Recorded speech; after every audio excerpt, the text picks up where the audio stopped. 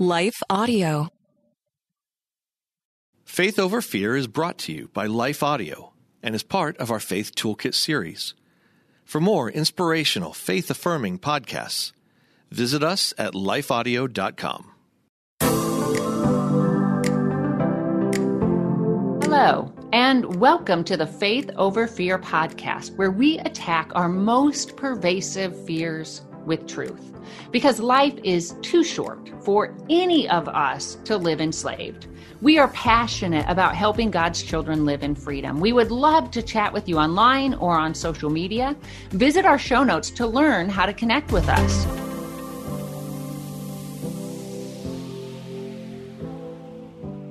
I'm Jennifer Slattery, and for the last couple of episodes, we've been talking about having the courage to love those who are hard to love.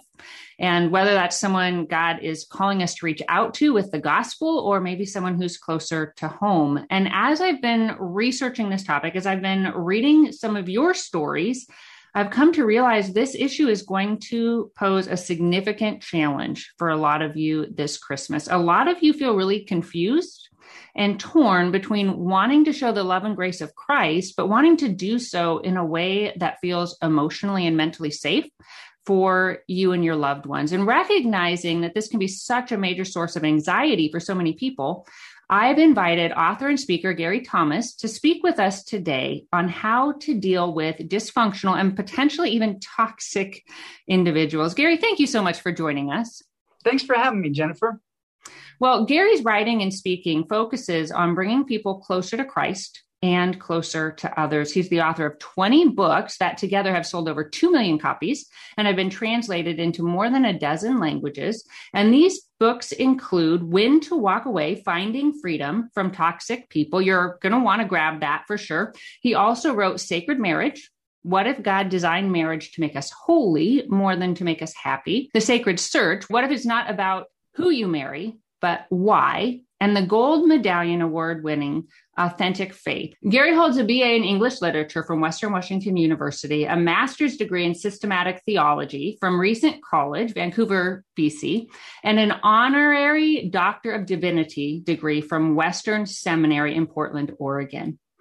And he just has so much to say in regard to this. He has a heart for people and a heart for just seeing people experience the grace and the wholeness of Christ. And Gary, you are super, super busy.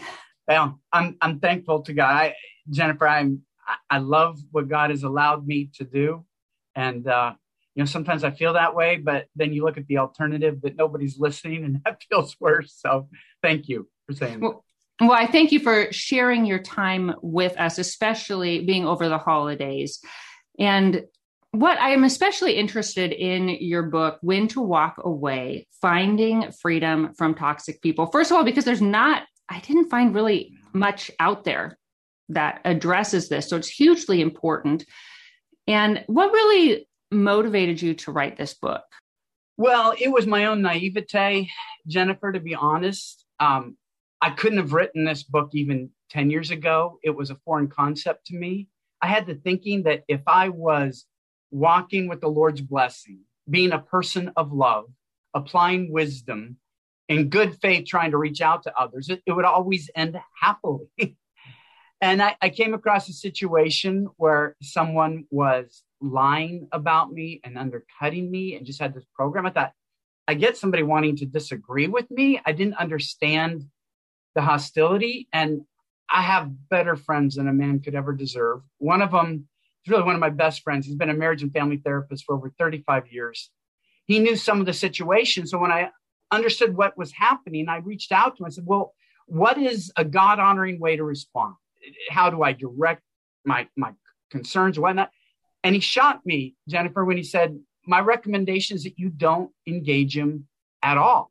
And I thought, how can that be the right thing to do? And he urged me, he's a believer. I'm a believer in Christ. He said, Gary, I want you to go to the book of Luke, count how many times Jesus walked away from somebody or let somebody walk away from him without Jesus giving chase. And this might be a little too much information, Jennifer, but I'm not clinically OCD, but I live in the neighborhood right next door to it. And so when a man I respect that much says to do this, I went to all 4 Gospels, all 4 accounts of the life of Jesus. And I was shocked. I've been reading the New Testament since I was 8 years old, literally. And it shows how blind we can be. I counted 41 citations where Jesus walked away from somebody or let somebody walk away from him, not always dealing with toxic people. Some were referring to the same situations. But Jennifer, I always thought that would have been a failure, that I didn't act out of love, that I said something to offend them, until I could put that with some of Jesus's teachings that taught me some people are toxic. Jesus warns us about them. And he says the loving thing to do. See, I always want to love, but sometimes the loving thing to do is to walk away from a toxic attack and let the consequences of their toxicity change their heart so that then they're open to love and a change of heart and treating people differently. I just was blind to that. And I'm embarrassed of that. It's not that I was suddenly wise. It was my own failures hitting my head against the wall and a friend kind of saved me saying, Gary, you're blind to this. Let me open your eyes. So I'm grateful to him and to Scripture to taking away that blind spot. You know, I love that you mentioned the feelings of guilt too, because I hear that a lot, especially from those, you know, I'll just give a situation where the individual is raised in a highly abusive home and has recognized there's nothing they're going to do to change the individual. And there's always, especially if it's a parent, I think there's always this, what I hear is a sense of guilt that they carry. And I think it probably does come from some confusion of the Christian message. Yeah, and I've seen this often, and I don't want to stereotype for women. It's just in my experience, it's been women that have done this more often when I work with premarital couples. And a woman might come out of a very dysfunctional home. And I'm always grateful as a pastor when she's joined with a healthy guy. Because sometimes, look, men do this as well. Sometimes we come out of dysfunctional homes, it's what feels comfortable, and we don't always make the best marital choices. But she's chosen a really healthy guy. They get married, and then here's what happens. Like 6 months later, 9 months later, I'm talking to her, and she's happily married, but she'll say, you know, I'm really feeling a burden on my heart to go back and try to reach out to my mom. And it scares me because I eventually have to tell them, look, you can't have a healthy relationship with an unhealthy person. I get why you want to have a healthy relationship with your mom. Who doesn't?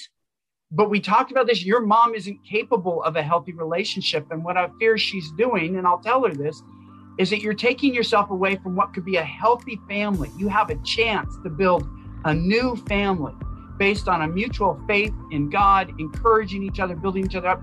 And you're trying to go back and fix your family of origin that they will resent you for wanting to fix.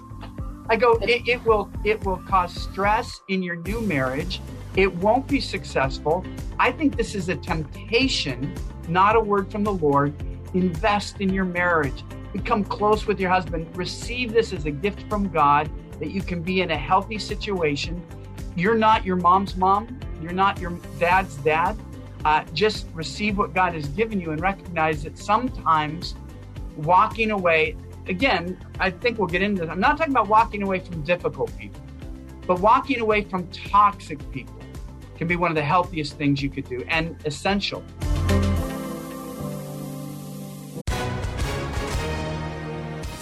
Hi, everyone. If you've been injured in an accident that was not your fault, listen up. We have legal professionals standing by to answer your questions for free. Call now and find out if you have a case and how much it's potentially worth. Call 800-497-4410. I'm here with spokesman John Wolf. So, John, tell everyone listening who should call right now. Well, Maria, first off, thank you for having me here. It's always nice to answer the listeners' questions.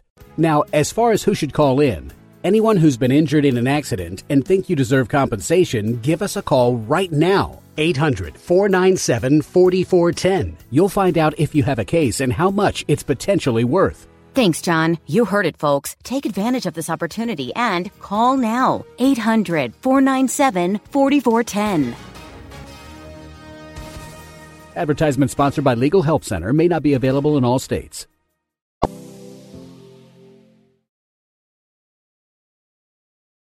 everybody has some level of dysfunction. And I think if we expect perfection, we're going to be pretty lonely. So how do we know when a situation is toxic and when it's something that maybe we can work through? Yeah. Let me preface this by saying we don't have well, I should say most of us. Maybe you have some very smart listeners. I don't have a PhD in psychology. Most of us don't. And when we're dealing with pathological people, I don't think God holds us to the standard that we can fix them or always diagnose them. So this is an art as much as a science. But here's some general things. One, every toxic person is difficult, but not every difficult person is toxic. I'll say that again. People are driving along. Every toxic person is difficult, but that doesn't mean every difficult person is toxic. They might just be different. I'm third of 4 kids, Jennifer. I'm not a take charge type A. I tend to be more gentle, people pleasing to a fault. So if I'm dealing with a forceful person, that's just not me. I might feel threatened. That doesn't make the person toxic because they're different from me or because they make me uncomfortable.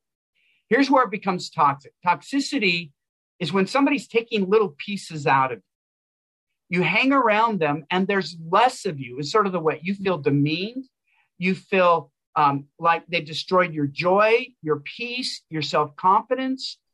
And there's less of you to give to healthy relationships. Maybe later in the day when you could be talking with a best friend, a child, a spouse, and you feel yourself distracted because you're haunted by the attacks or just being around the toxic person. You can't get it out of your mind. You feel like you're losing your mind. Now, sensitive people, and this is what I love about them, is sensitive people can be preyed on by this. They might think, well, isn't it selfish to worry that somebody steals my joy?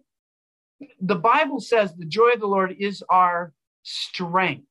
So if they're making you weak, you don't have as much to give to your healthy relationships. You don't have as much to give to the world. If they're gaslighting you, making you feel crazy for believing what is clearly true, because often you'll catch them out in toxic behavior and they'll turn it around.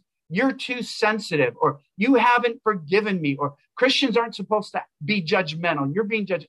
And if you lose your self-confidence, you don't feel like you can counsel someone. You don't feel like you can question someone. You feel like, well, maybe I don't have anything to share. And so what happens is you come out of that not being the person that I believe God created you to be, an active agent of healing, encouragement, wisdom, and support. Now, here's an analogy that might help. If you take lifeguarding lessons, one of the first things they teach you, and this sounds counterintuitive, is how to protect yourself. Because you go out to a drowning person and they're flailing around and they might drown you. And if they drown you, you both go down and nobody's saved. And so you have to learn how to defend yourself to be a lifeguard.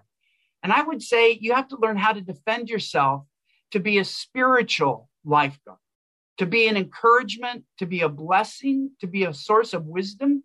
You have to defend yourself because if they take you down, they take your ministry down. They take your words of wisdom down. They take your ability to encourage others down. And so it's not selfish to defend yourself. You're defending the person that God uses to help and bless others. And that's a holy thing. Amen. That's really good. Well, one question a lot of people had was, how do you know that they were concerned that you don't always see a toxic person initially? Right. So are there some red flags that they can watch for? Yeah. A big one is control monger. Yeah, I'm speaking as a Christian pastor. And so my motto is not my motto. My words live by Matthew 6:33. Jesus says, seek first the kingdom of God. And that means I seek to build God's kingdom, not my own. I want to be directed by him. Toxic people want me to be directed by them, their opinions. You will do what I want you to do. Healthy people can say, I don't think it's wise for you to do that, or I wish you wouldn't do that, and they can let it go. Toxic people, they don't know quit. You're going to do what I want you to do. I'll act like your friend. If that doesn't work, I'll threaten you. If that doesn't work, I enlist other people. So now you're having to fight 10 people who are trying to convince you. They just want to control you.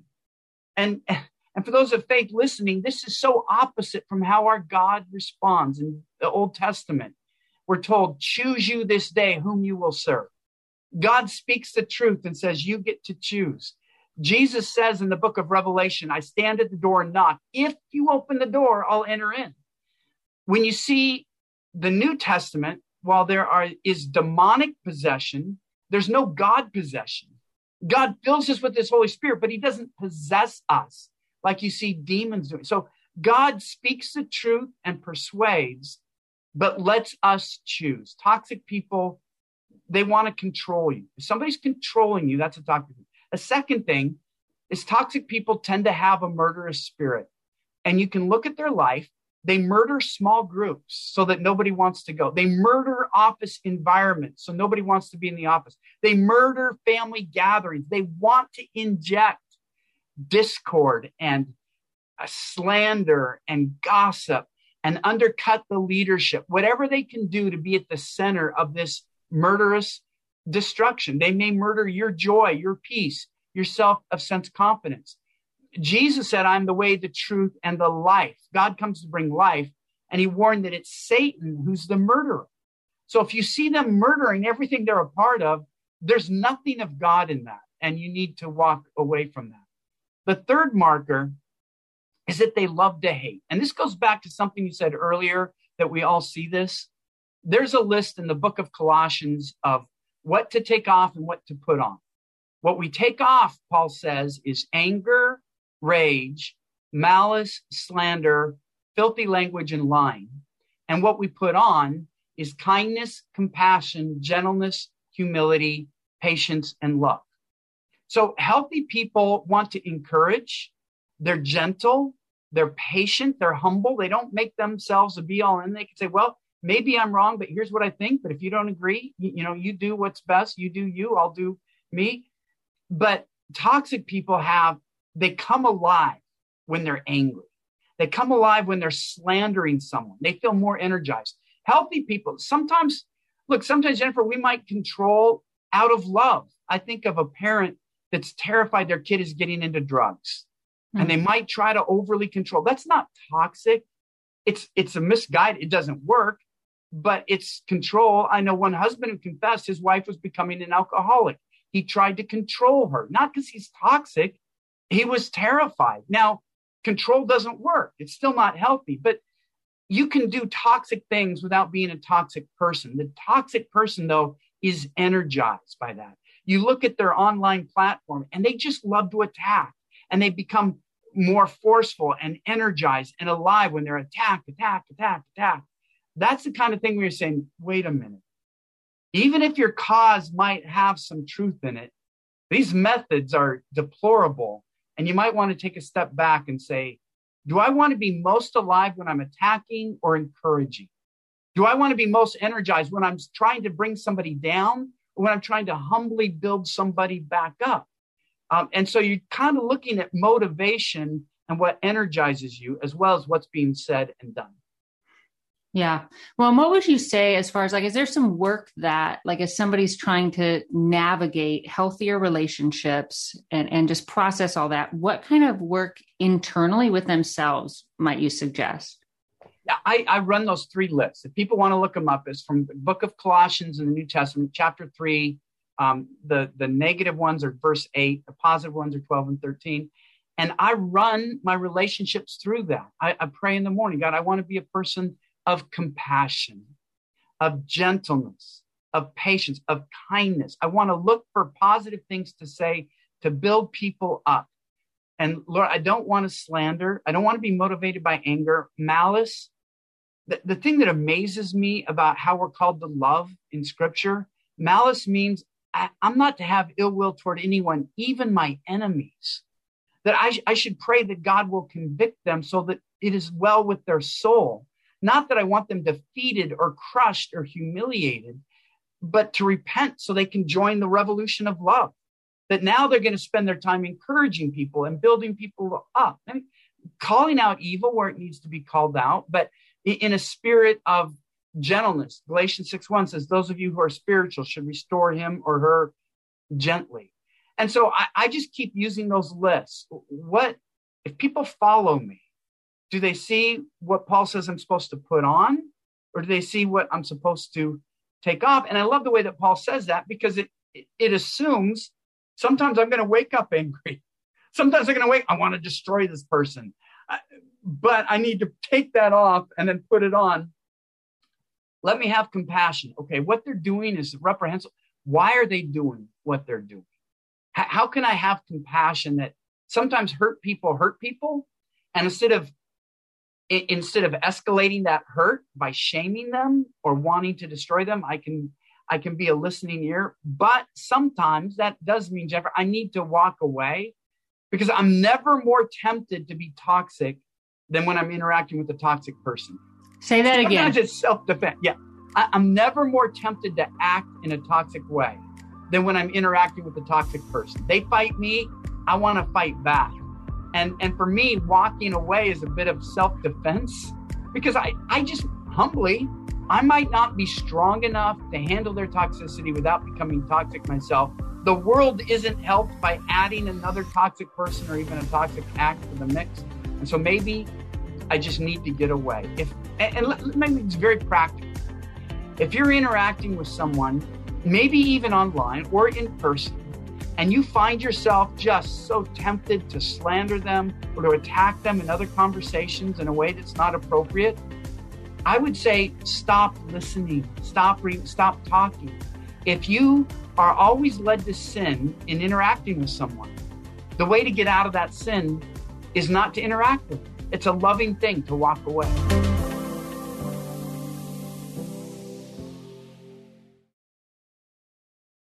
Well, one individual in particular, she had a friend who was depressed. So they were friends in high school, and her friend went through a series of a season of depression that went on for years. And she remained in the friendship because she had compassion for the depression, yes. But it became very damaging.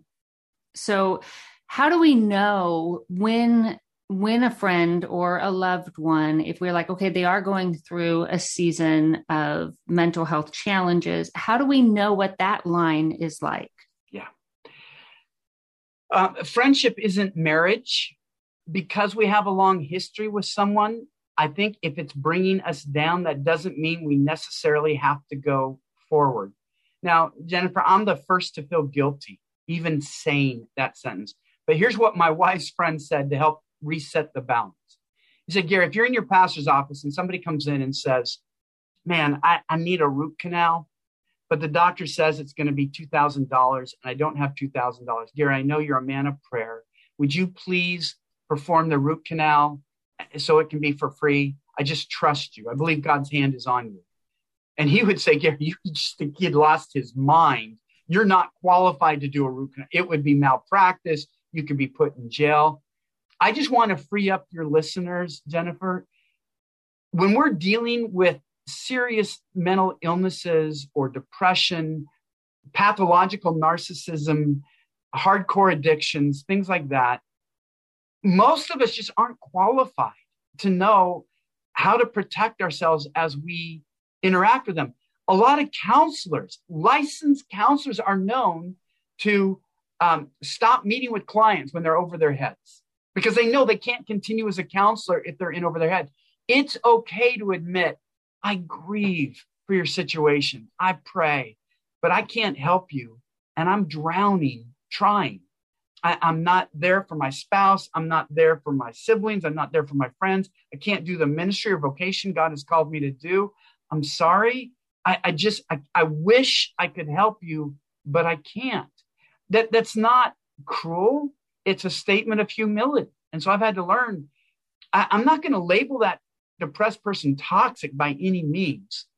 I'm just going to say, I'm not the one to help you through this. God has called me to help others. And so I have to walk away to do this, knowing that God has other people that can help reach out to them. There are some people really gifted at that could interact with them. It's not tearing them down. It's not destroying them. And they could do that in a healthy way. So apply humility, say it with empathy and compassion, but don't feel obligated. We can't solve everyone's problems just because we grew up with them. Just because they're a sibling, just because they were our parent doesn't mean that we can be the solution to their issue.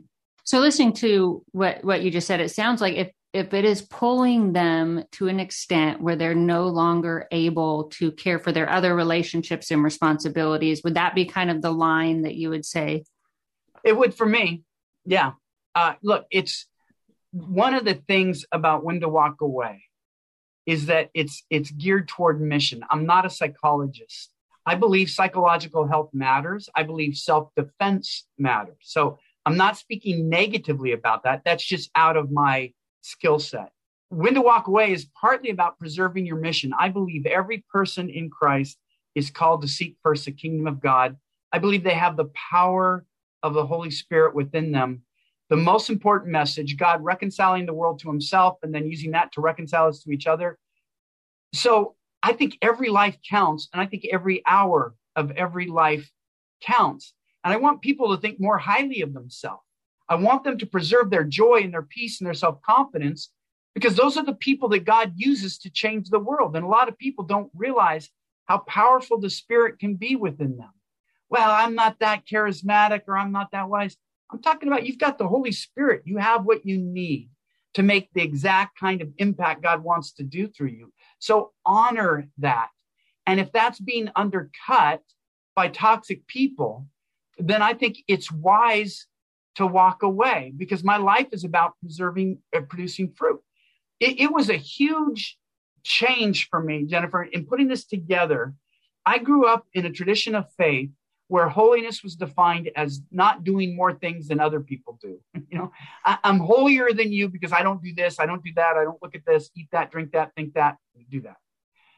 Holiness is, I believe, as Jesus presented it. In John 15, he says, I brought you glory on earth, speaking to his Father, by doing everything you've commanded me to do. And Jesus talks about producing fruit. I think holiness is about producing fruit. We know that fruit trees need to be pruned back because there are branches that hold the rest of the tree back from producing fruit. So in your life, if you prune relationships that keep you from producing fruit, it's a strategic, loving, godly, wise thing to do. Don't feel guilty. Say, I'm doing it to do more. It's not that I don't want to be bothered. As a Christian, I live to be bothered. I just want to be fruitful.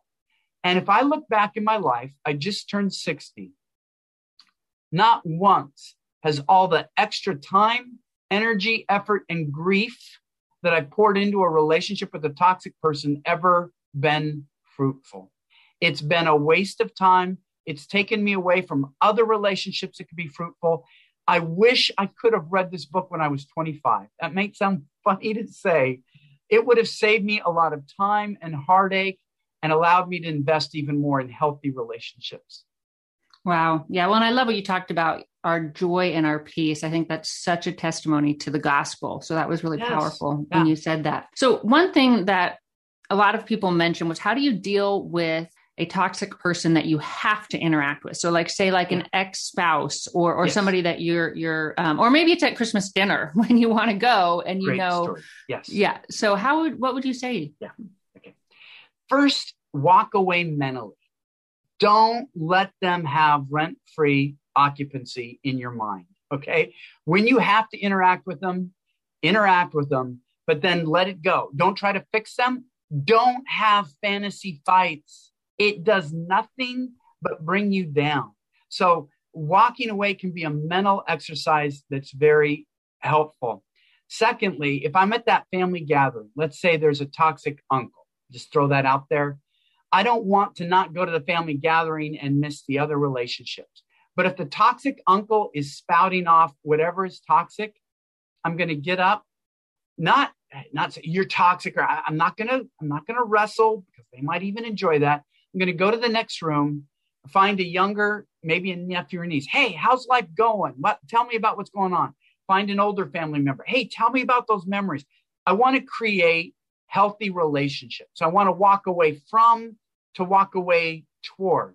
So just leave the room, have a healthy encounter, and say, I want to walk out of here with good, positive memories. I'm not going to give them a stage. I'm not going to give them satisfaction of opposing them. Remember, toxic peoples like contention. They like fights. you are hoping that people can get together and share positive memories, catch up, bless people, encourage people. Toxic people are hoping there's a fight that they can be the center of. It energizes them. You don't have to show up. If you see the fight brewing, mentally walk away, physically walk away. Just don't play the game. Awesome. Well, so much good advice. And I know people will really want to get that book, especially now, perfect time with the holidays, When to Walk Away, Finding Freedom from Toxic People. Well, Gary, thank you so much for joining us today. We'll put his information in our show notes so that you can connect with him. Thank you for listening. If you haven't already done so, I would encourage you to subscribe to this podcast. Then you won't miss a single episode. Make sure to share it. We would be really encouraged if you would rate it. And until next time, may you live as one who truly has been set free. Hey everyone, thanks for listening to Faith Over Fear, a production of Life Audio and the Salem Web Network. If you enjoyed what you heard today, we'd love for you to head over to your favorite podcast app and leave us a review. To learn more about Jennifer Slattery or to check out any of the resources she mentioned in this episode, just head over to her website, jenniferslatterylivesoutloud.com, or check out our show notes. This episode was produced by Kelly Givens and edited by Stephen Sanders. A special thanks to our executive producer, Stephen McGarvey. For more Faith Toolkit podcasts like this, just head over to lifeaudio.com. Feeling stressed? Let's take better care of you. I'm Bonnie Gray, the host of Breathe, the Stress Less podcast. Subscribe at lifeaudio.com.